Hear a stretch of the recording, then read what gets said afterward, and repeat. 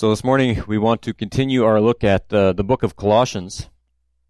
As you remember, the last time that I preached, I presented an introduction for the book of Colossians. We spent most of our time in the book of Acts, building context that would lead up to the writing of the letter of Colossians. We saw how Paul spent 4 years in prison unjustly, 2 years in Caesarea and another 2 years he spent in Rome, because of false accusations leveled at him by the Jews, namely that he had allowed a Gentile into the inner courts of the temple in Jerusalem, which obviously was a false accusation. He had not done that. He suffered tremendously at the hands of those with power and influence, and over and over again, as one reads through the last chapters of the book of Acts, we see how Paul always took every opportunity to share the gospel with anyone who would give him an audience. And in fact, we saw his imprisonment as God's purpose for the gospel to be spread. Through his suffering, he saw true purpose in his suffering. In Philippians chapter 1, verse 12, we read, remember Philippians is one of the books that he wrote while he was in prison at that time. We read, "I want you to know, brothers, that what has happened to me has really served to advance the gospel, so that it has become known throughout the whole imperial guard and to all the rest that my imprisonment is for Christ." And it brought Paul joy, knowing that God had ordained his suffering in order that the gospel would be advanced. So we left Paul in prison there last time, and now Epaphras, who is one of the leaders and teachers of the Colossian church, which is most likely also the same church which met in Philemon's house, comes to visit Paul and bring him a report. This report isn't all bad. Epaphras tells Paul of the Colossians' love for the saints, of their faith and of their hope in the gospel. But there is an underlying issue. There were some dangerous teachings creeping into the church, and they were leading the people of God away from Christ. But probably the most dangerous of all was the fact that these teachings were being added to Christianity. So there was a mixture of error along with truth. This is called syncretism. They took aspects of their previous pagan and Jewish folklore beliefs and synced or added them to Christianity. They didn't fully do away with Christ, they just added their own pagan beliefs, their prior beliefs to Christ. This holds the idea or gives the impression that Christ is insufficient. Christ is not enough. And it's something that's commonly seen in Christianity today as well under the guise of legalism. And in Colossians, Paul unequivocally condemns this practice. The idea that, yes, Jesus died for me, but we also need to do this or that. We need to dress a certain way. We need to wear our hair exactly so and so on. There's many other forms of legalism, but we must hold to the sufficiency of Christ to save us, and we need to hold to the sufficiency of Christ to keep us, and not rely on these outward rules and regulations. And the sufficiency of the Word in all things is what we need to hold to, in all things pertaining to the Christian life. If the Bible doesn't make a demand, then we should not make it either. The syncretism we see in Colossians is often the same syncretism we see today. We see syncretism in the area of demonic warfare and how much emphasis is put on the power of demons, or how in today's world so many people rely on extra-biblical revelations and visions. That's paganism. It's idol worship from ancient times, attributing power to the spiritual realm. Paul talks about that in Colossians when he speaks of rulers and principalities and calls them empty deceivers. What I love about Colossians personally is how Paul takes these false teachings and sets them up against the supremacy of Christ. And you will notice when you read the book how Paul compares the preeminence of Christ to the emptiness of demonic forces, worldly philosophies, relying on visions, and legalism. An example of an example of syncretism in my own life that I often think about is there was a time I used to believe that demons could be attached to objects in our house, and we threw out a lot of stuff because of it. And that is not a biblical concept. It's a pagan concept. Thus, it was an example of syncretism that I had to root out. and instead cling to the sufficiency of the Bible. Colossians is filled with deep, rich Christian theology of who the person of Christ is, and that leads also into a study of Christian ethics in Colossians. In other words, if this is who Christ is, Paul is saying to the Colossians, if this is who Christ is, if he really is all this, then this is our response. This is what our lives should look like. And we need to stop clinging to these false teachings that are empty and are unable to grow us in holiness.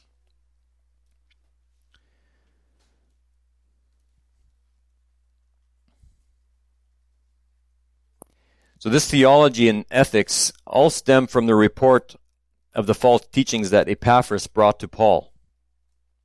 Remember, Paul says in chapter 2 that he hasn't seen the people in Colossae, so he probably has never been there. Yet it is a beautiful, pastorally concerned letter to people who didn't get their church plant from an apostle, and thus they were lacking a strong doctrinal foundation which allowed these false teachings to creep in. But this church did the right thing. They understood that they were lacking, and they asked for help. And they were very wise in that regard. So let's stand and let's maybe read the first 2 chapters of Colossians.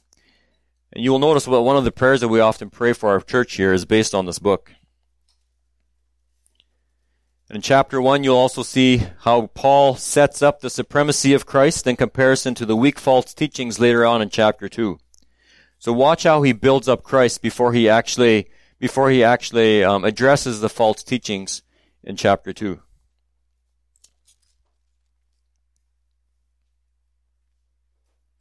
Paul, an apostle of Christ Jesus by the will of God, and Timothy our brother, to the saints and faithful brothers in Christ at Colossae, grace to you and peace from God our Father.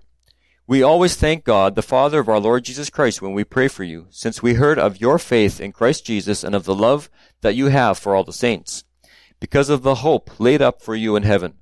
Of this you have heard before in the word of truth, the gospel, which has come to you, as indeed in the whole world it is bearing fruit and increasing, as it does also among you, since the day you heard it and understood the grace of God in truth. Just as you learned it from Epaphras, our beloved fellow servant, he is the faithful minister of Christ on your behalf, and he has made known to us your love in the Spirit. And so from the day we heard, we have not ceased to pray for you, asking that you may be filled with the knowledge of his will in all spiritual wisdom and understanding, so as to walk in a manner worthy of the Lord, fully pleasing to him, bearing fruit in every good work, and increasing in the knowledge of God. May you be strengthened with all power, according to his glorious might, for all endurance and patience with joy, giving thanks to the Father who has qualified you to share in the inheritance of the saints in light. He has delivered us from the domain of darkness and transferred us to the kingdom of his beloved Son, in whom we have redemption, the forgiveness of sins. He is the image of the invisible God, the firstborn of all creation.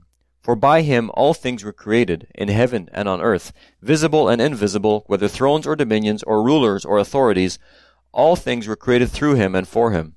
And he is before all things, and in him all things hold together. He is the head of the body, the church. He is the beginning, the firstborn from the dead, that in everything he might be preeminent. For in him the fullness of God was pleased to dwell, and through him to reconcile to himself all things, whether on earth or in heaven, making peace by the blood of his cross. And you who once were alienated and hostile in mind, doing evil deeds, he has now reconciled in his body of flesh by his death, in order to present you holy and blameless and above reproach before him. If indeed you continue in the faith, stable and steadfast, not shifting from the hope of the gospel that you heard, which has been proclaimed in all creation under heaven, and of which I, Paul, became a minister.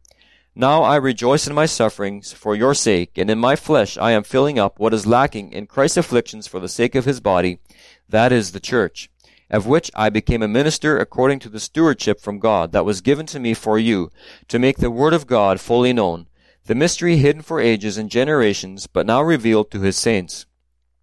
To them God chose to make known how great among the Gentiles the riches of the glory of this mystery, which is Christ in you, the hope of glory. Him we proclaim, warning everyone and teaching everyone with all wisdom, that we may present everyone mature in Christ. For this I toil, struggling with all his energy that he powerfully works within me. For I want you to know how great a struggle I have for you, and for those at Laodicea, and for all who have not seen me face to face, that their hearts may be encouraged, being knit together in love, to reach all the riches of full assurance and of understanding, and the knowledge of God's mystery, which is Christ, in whom are hidden all the treasures of wisdom and knowledge. I say this in order that no one may delude you with plausible arguments. For though I am absent in body, yet I am with you in spirit, rejoicing to see your good order and firmness of your faith in Christ.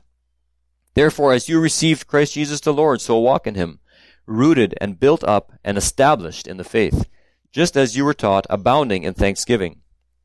See to it that no one takes you captive by philosophy and empty deceit, according to human tradition, according to the elemental spirits of the world, and not according to Christ.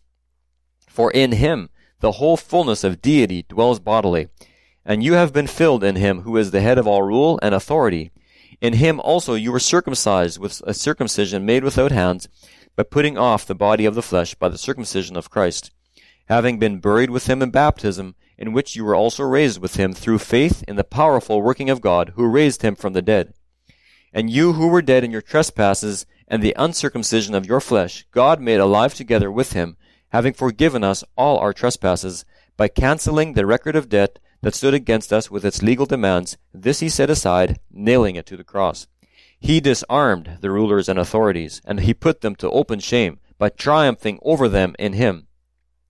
Therefore let no one pass judgment on you in question of food or drink, or with regard to a festival or a new moon or a Sabbath. These are a shadow of the things to come, but the substance belongs to Christ. Let no one disqualify you, insisting on asceticism and worship of angels, going on in detail about visions, puffed up without reason by his sensuous mind, and not holding fast to the head, from whom the whole body, nourished and knit together through its joints and ligaments, grows with a growth that is from God. If with Christ you died to the elemental spirits of the world, why, as if you were still alive in the world, do you submit to regulations? Do not handle, do not taste, do not touch, referring to things that all perish as they are used, according to the human precepts and teachings.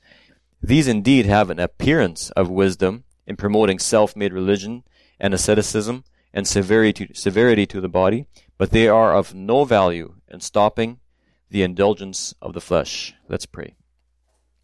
Father, I come before you, and I thank you, God, for this opportunity again this morning to look into your word. Lord, I pray that your word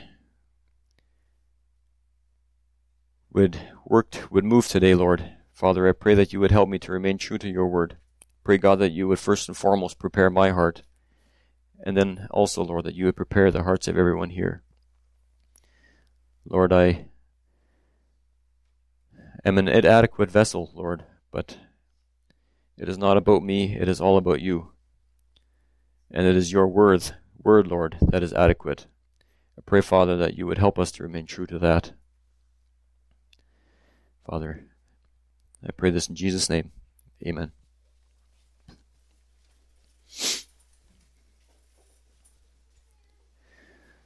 So my sermon this morning is basically based on the first two verses of Colossians chapter 1. Paul, an apostle of Christ Jesus, by the will of God, and Timothy our brother, to the saints and faithful brothers in Christ at Colossae, grace to you and peace from God our Father. And I basically want to look at more or less two things this morning. What is a true apostle, and what is a true saint? We see this letter is being addressed by Paul, a true apostle, to the true saints at Colossae. In these first two verses, those two questions are answered. Who wrote the book and to whom is it written? And Paul immediately declares his authority in writing this book. He's saying, I have the authority to speak on these matters, so please listen to what I have to say. He is an apostle, not by his own whimsical fancy, but by the will of God himself. This is a letter by a true apostle to a church of saints. So what is an apostle then? I think it's important to maybe look at this a little bit, especially with the direction that Christianity is headed even in this community. It seems Mennonites all over North and South America have been a little bit slow to get on board the Apostolic Reformation, Word of Faith, and Prosperity Gospel train, but nevertheless, they have certainly managed to get on board. There are many, many people today, and even in this small community, who believe either themselves to be true apostles, or who believe others they know to be true apostles. And I'm guessing probably almost everybody here knows at least somebody like that. And some of us has family like that. They believe they have the same power and authority as Paul and the other original apostles did. If that were the case, then Paul's exclamation of authority here would be quite meaningless. The office of an apostle in the Bible had three basic responsibilities. Number one, to lay the foundation of the church, as we read in Ephesians chapter 2, verse 20. And I'll quickly turn there and I'll read Ephesians chapter 2, verse 20. Where it says, "It is built on the foundation of the apostles and prophets, Christ Jesus himself being the cornerstone." So the first basic responsibility, to lay the foundation of the church. The second is to declare the revelation of God's Word. We read that in Acts 11, verse 28, Acts 21, verse 10 and 11, and Ephesians chapter 3, verse 5. And the third basic responsibility is to give confirmation of that Word through signs and wonders and miracles. 2 Corinthians 12:12 and Hebrews 2, verse 3 to 4. Today we would say that the Bible is the authority over the church. During the time when the book of Acts was actually written, they did not have a written New Testament to appeal to for this final authority. Hence, the apostles were that authority to declare the Word of God to others. After the New Testament was written and God had inspired the completed canon, they were no longer needed. And in case anyone doubted the authority of the apostles, they were able to authenticate and confirm their words were true and that their words truly came from God by the signs and the wonders that they were able to do, which only God would have the power to do. And we read that in 2 Corinthians 12:12. 2 Corinthians 12:12 reads this, or 1 Corinthians 12:12, I think I've got it written down here, or written down wrong. Either way, 1 Corinthians or 2 Corinthians 12:12, the signs of a true apostle, so these are the signs of a true apostle, were performed among you with utmost patience, with signs and wonders and mighty works. So we see these signs and wonders were signs of a true apostle.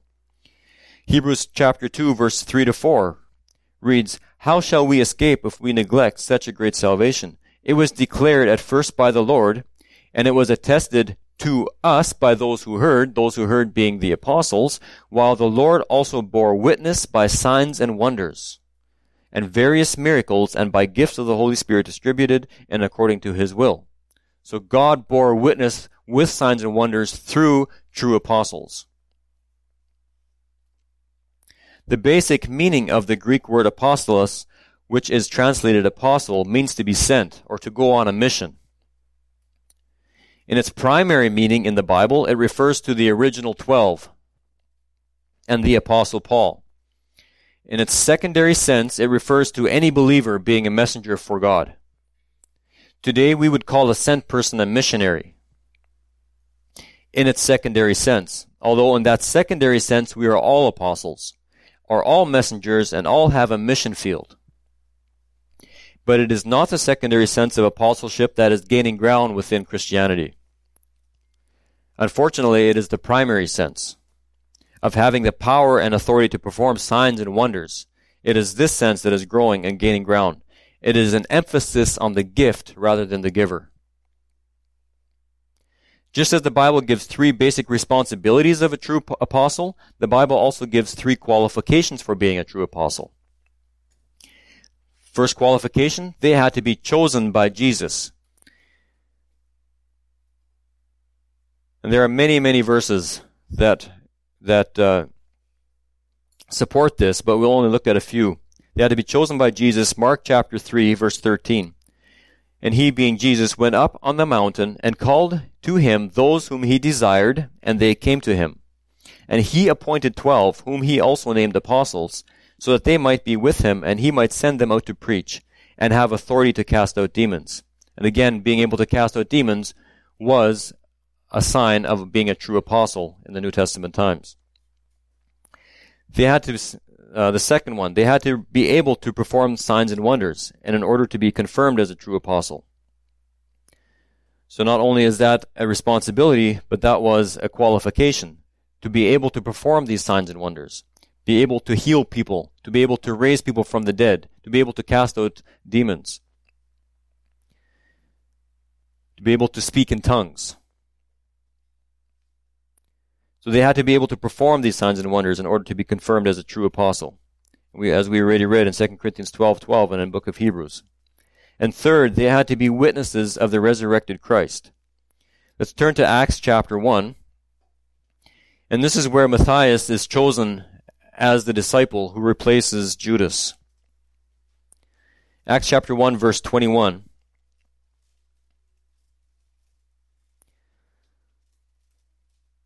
And we'll find here a qualification that was necessary in order for one of the men to be chosen a disciple or an apostle. So one of the men who have accompanied us during all the time that the Lord Jesus went in and out among us, beginning from the baptism of John until the day when he was taken up from us, one of these men must become with us a witness to his resurrection. And they put forward two, Joseph called Barsabbas, who was also called Justus, and Matthias. And they prayed and said, You, Lord, who know the hearts of all, show which one of these two you have chosen to take the place in this ministry and apostleship from which Judas turned aside to go to his own place. And they cast lots for them, and the lot fell on Matthias, and he was numbered with the 11 apostles. So we see that the qualification necessary there to be called an apostle was to be a witness to the resurrected Christ. And then we also have Paul, who claimed to be the last to meet the qualification of having seen the risen Christ, as we read in 1 Corinthians chapter 15, verse 8. 1 Corinthians 15, verse 8, Paul says, Last of all, as one untimely born, he appeared also to me. For I am the least of the apostles, unworthy to be called an apostle, because I persecuted the church of God.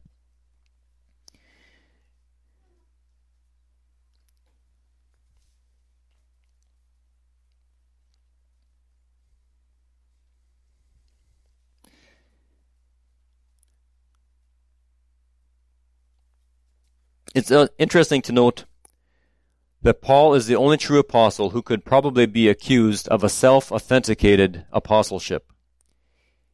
It was Paul, he said he saw a vision, that God came to him and appointed him an apostle. He said that he saw the risen Christ on the road to Damascus, and possibly when he went into the mountains to be taught by God in Galatians chapter 1 and 2. But how could Paul prove it? Seems like it's very much many of the so-called apostles in today's world, they basically do the same thing.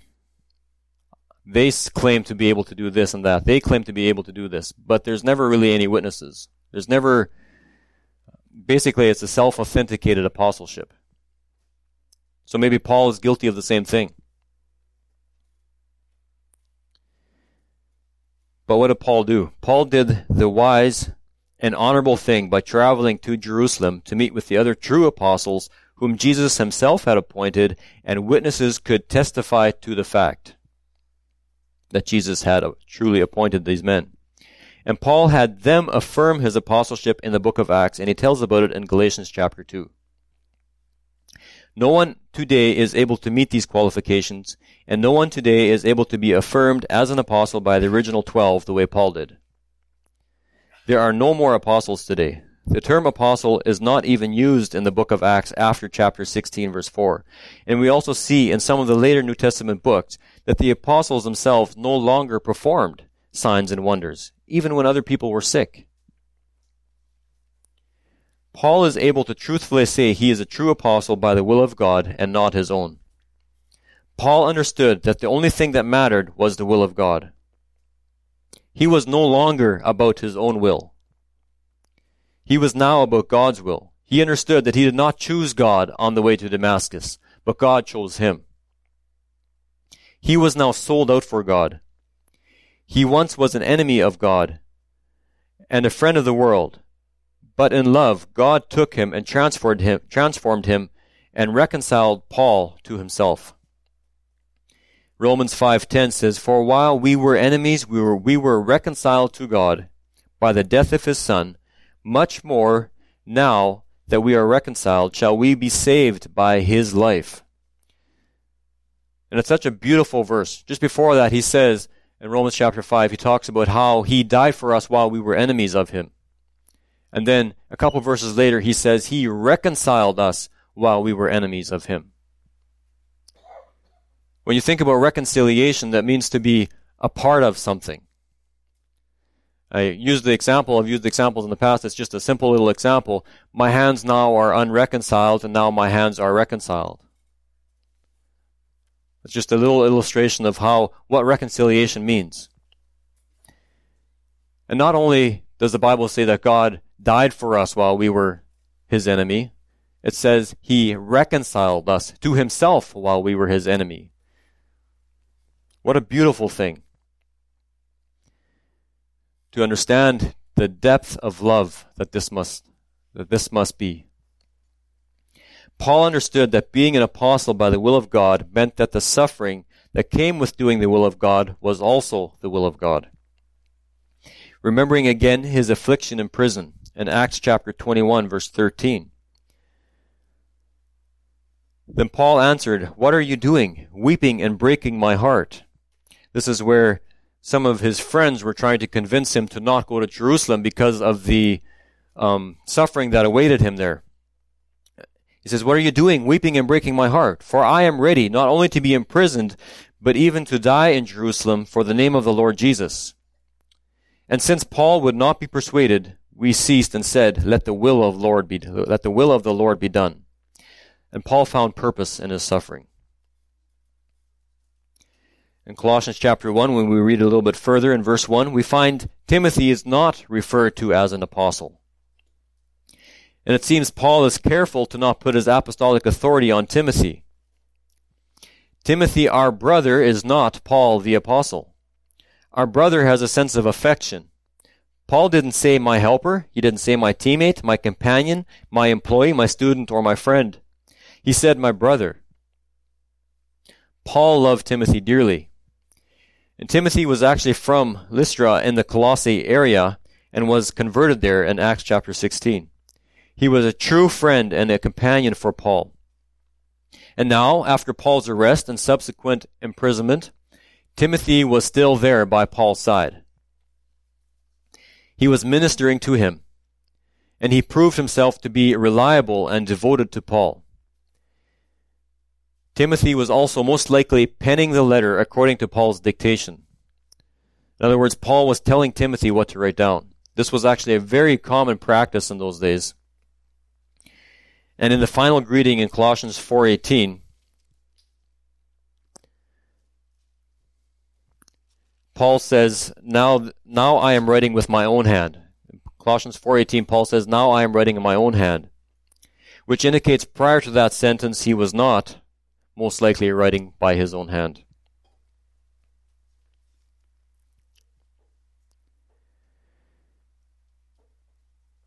In verse 2, to the saints and faithful brothers in Christ at Colossae, grace to you and peace from God our Father. Saints is such a wonderful word to describe the believer. And all true believers are saints.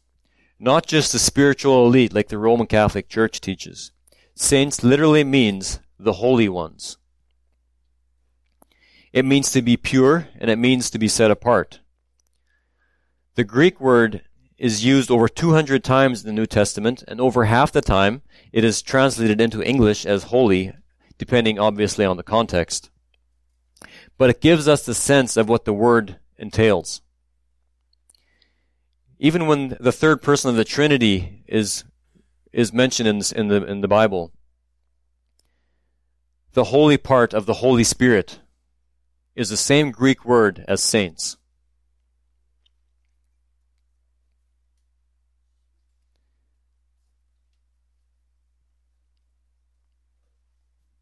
A saint is a description of who we are in Christ. He has taken a sinful man and created a holy being, set apart from the world. It is a way of saying what Peter said in 1 Peter 1 verse 15. But he who called you is holy, you also be holy in all your conduct. Since it is written, you shall be holy, for I am holy. And it's something, honestly, that just really hit me when I studied it, that it is the same, that just think about it, the same word for saints is the same word for holy in the Greek. Obviously, there's a bit of a nuance there because of the context and how it's translated, but still, it's just an incredible thought. And even how the third person of the Trinity, the Holy Spirit, whenever his name is written, the holy part of the Holy Spirit is the same word as saints.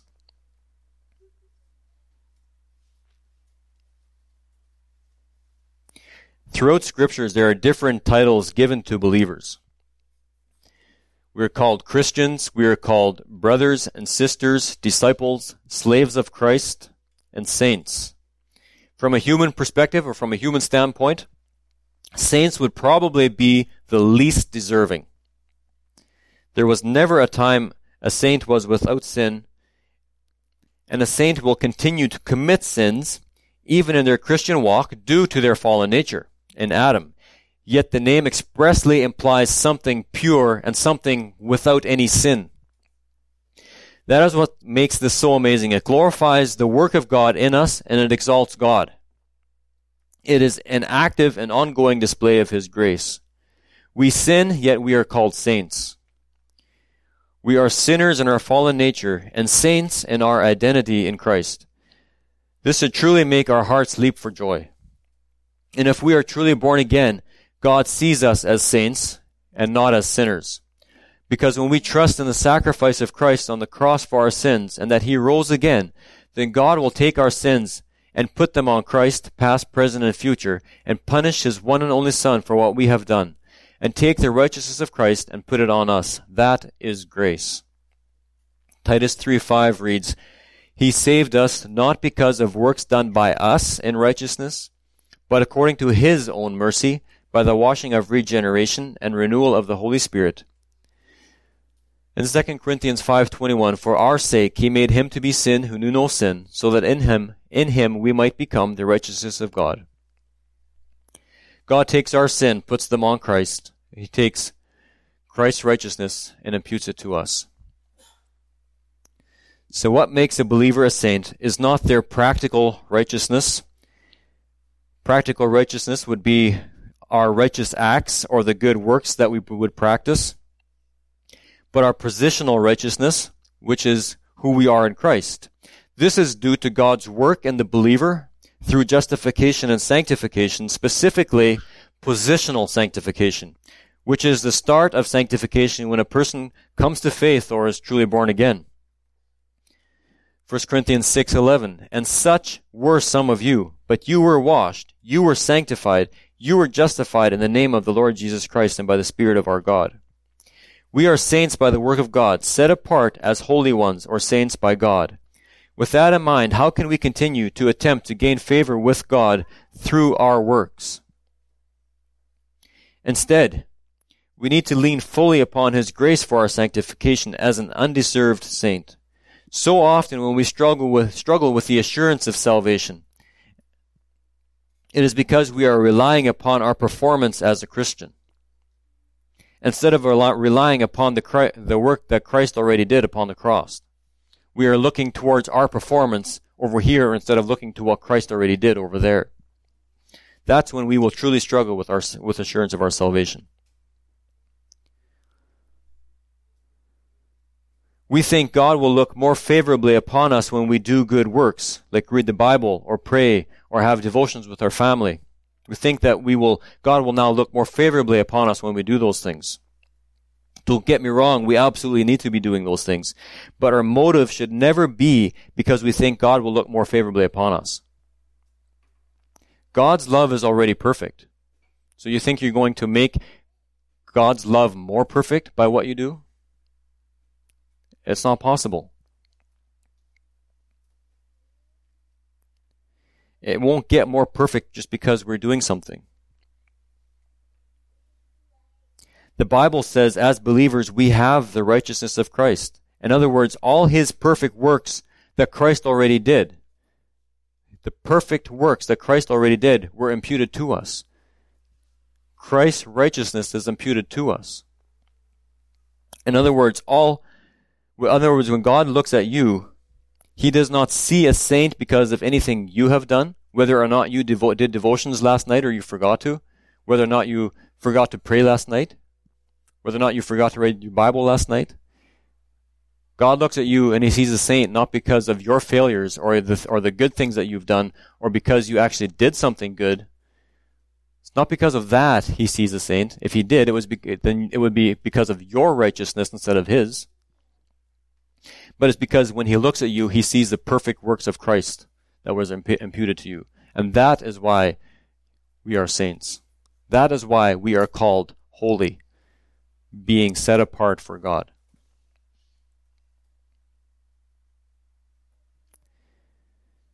He sees a saint when he looks at you because he sees Christ's righteousness.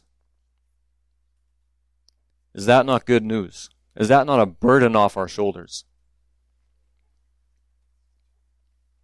It is his work. And please don't misunderstand me that I'm saying that it's okay to not be doing those things. But allow God to do a work in your life. Trust him. You doing those things is not going to change how God looks at you. Trust in him. Paul says in Philippians that it is God who started the work in you, and it is God who will finish the work in you.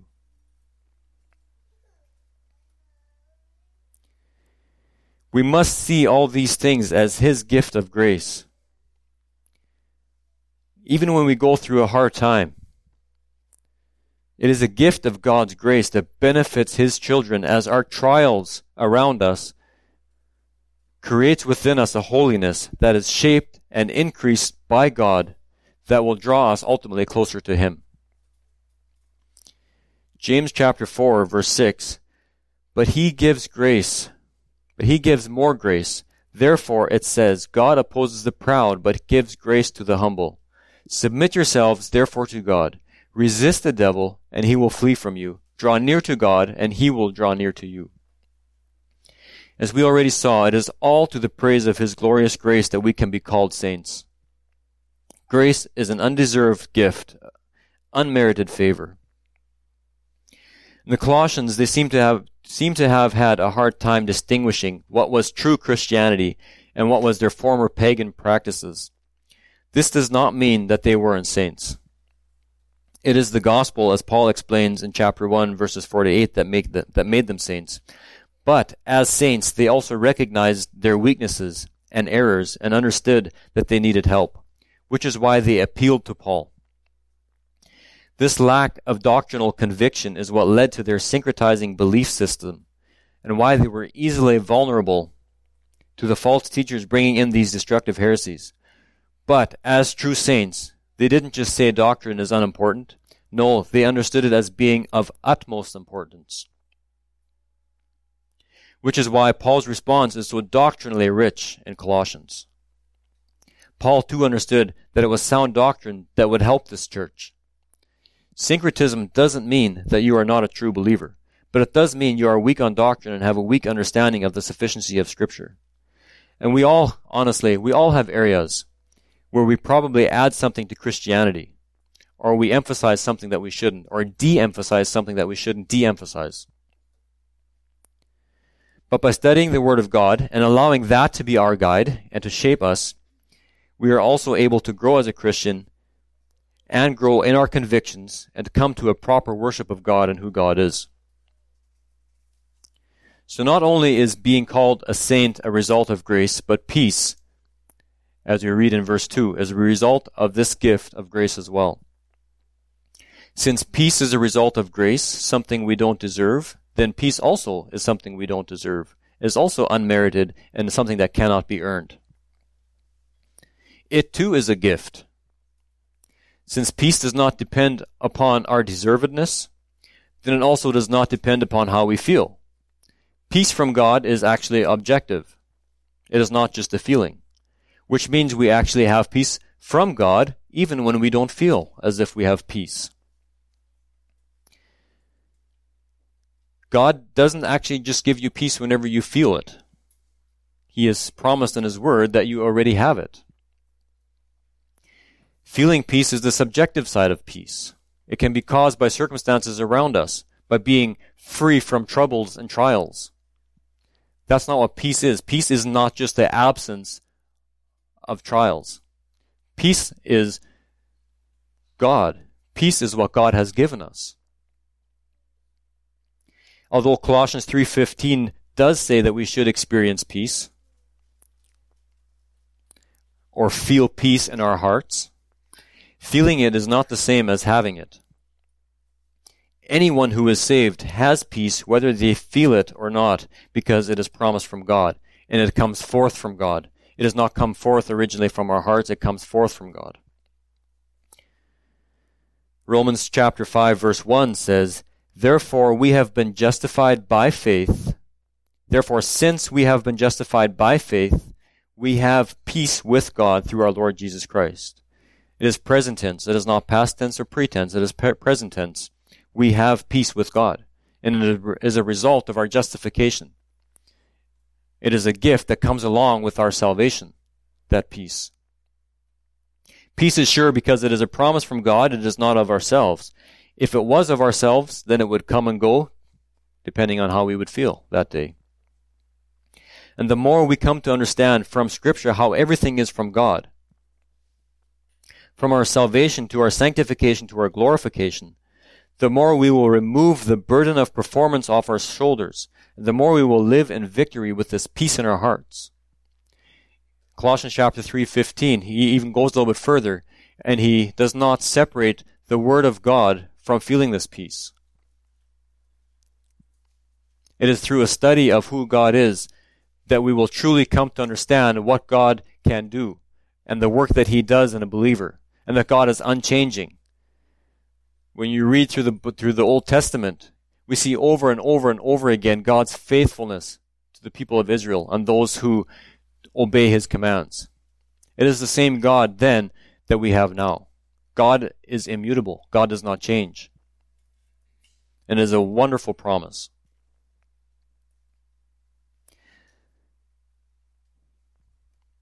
The more we understand God, the more our faith will grow, and the more we will be able to be free from this burden of performance. And the more with the things that we do, we do need to be reading the Word. As we just saw, we read the Word so that our faith will grow in God. Because that is where God has revealed Himself. That is where we will come to understanding of who God is. And the more we know who God is, the more we will know what He is capable of doing. It's a bit of a silly interpretation or silly example or illustration, but when I sometimes think of maybe you know somebody, there's a well here, and you know somebody who fell in this well, and you're really, really anxious about it, obviously. And then somebody else comes along and says, hey, don't worry about it. Superman is on his way to rescue this guy who fell in the well. Well, if you had never heard about Superman, that would not ease your anxiety about the situation. If you didn't know who Superman was and what Superman was capable of, it would not ease your anxiety about this person in the well. But hey, if you had watched all the Superman movies and read all the Superman comics, then you know exactly what he's capable of, right? And it would ease that anxiety. Just a silly illustration, but at the same time, it's the same with God. When we go through trials and we go through these hard times, if we don't understand who God is from His Word, our faith might be weak, or we might have a hard time trusting God in these situations. But if we read from God's Word, and the more we read, the more we understand who He is, when we give these issues or these anxieties over to God, He will help us with that. It grows our faith, just as it grows our faith in what Superman is capable of. It grows our faith in what God is capable of. Sorry to use such a weird illustration, but just for me it makes sense. So let us learn to dwell on the promises of God. Let's read His Word, learn more about Him, and discover your faith begin to grow as you understand who He is and what He has promised. Let us examine ourselves. Are we doing God's will? Are we a saint? Are we growing in holiness? Have we been given the gift of grace? Do we have peace with God? Trust in God today. See how the death of Christ has always been God's plan from the beginning, and how the Bible says the wages of sin is death. And we see that all throughout the Old Testament. Every time someone sinned, a lamb had to be sacrificed, an innocent lamb. The lamb didn't sin, but an innocent blood had to be shed to cover the debt of sin. In the New Testament, Jesus is that Lamb of God. Jesus is the perfect and pure and innocent Lamb without blemish. And just as the lamb in the Old Testament had to be sacrificed to pay for our sins, Jesus was that sacrifice in the New Testament. But Jesus, being the ultimate Lamb of God, only needed one sacrifice for all our sins, past, present, and future. Stop focusing on our own efforts and on our own sins and self-improvement tricks. See how Paul in Colossians removes focus from everything except Christ. Today is the day of salvation. Repent of your sins and find grace today before His throne of mercy. Let's pray. Father, I thank You for Your word. I thank You, God, that we can be called saints, that we are Your holy ones. That title is not deserved. It is not something because of what we have done. It is not something based upon righteous acts or good works, but it is fully because of Your work in us, Lord. Your work on the cross, and how Your righteousness is imputed to us. Your works, Your holiness is imputed to us, Lord. Father, I pray that we would cast off the burden of performance and how it always continually and constantly causes us to struggle with the assurance of salvation. But that we would look to You, Lord, not look at our performance, but look at what You've done on the cross. Pray, Father, that we would humble ourselves, that we would find grace, and that You would draw near to us. And may our works be an outflow of gratefulness and thankfulness for what You have done on the cross, not to try and gain favor in Your eyes, Lord, but an outflow of gratefulness and thankfulness. Help us, God, to understand who You are. Help us to read Your word. And through that the Holy Spirit would do a work in our lives and shape us continually to become more and more like You. And I pray this in Jesus' name. Amen.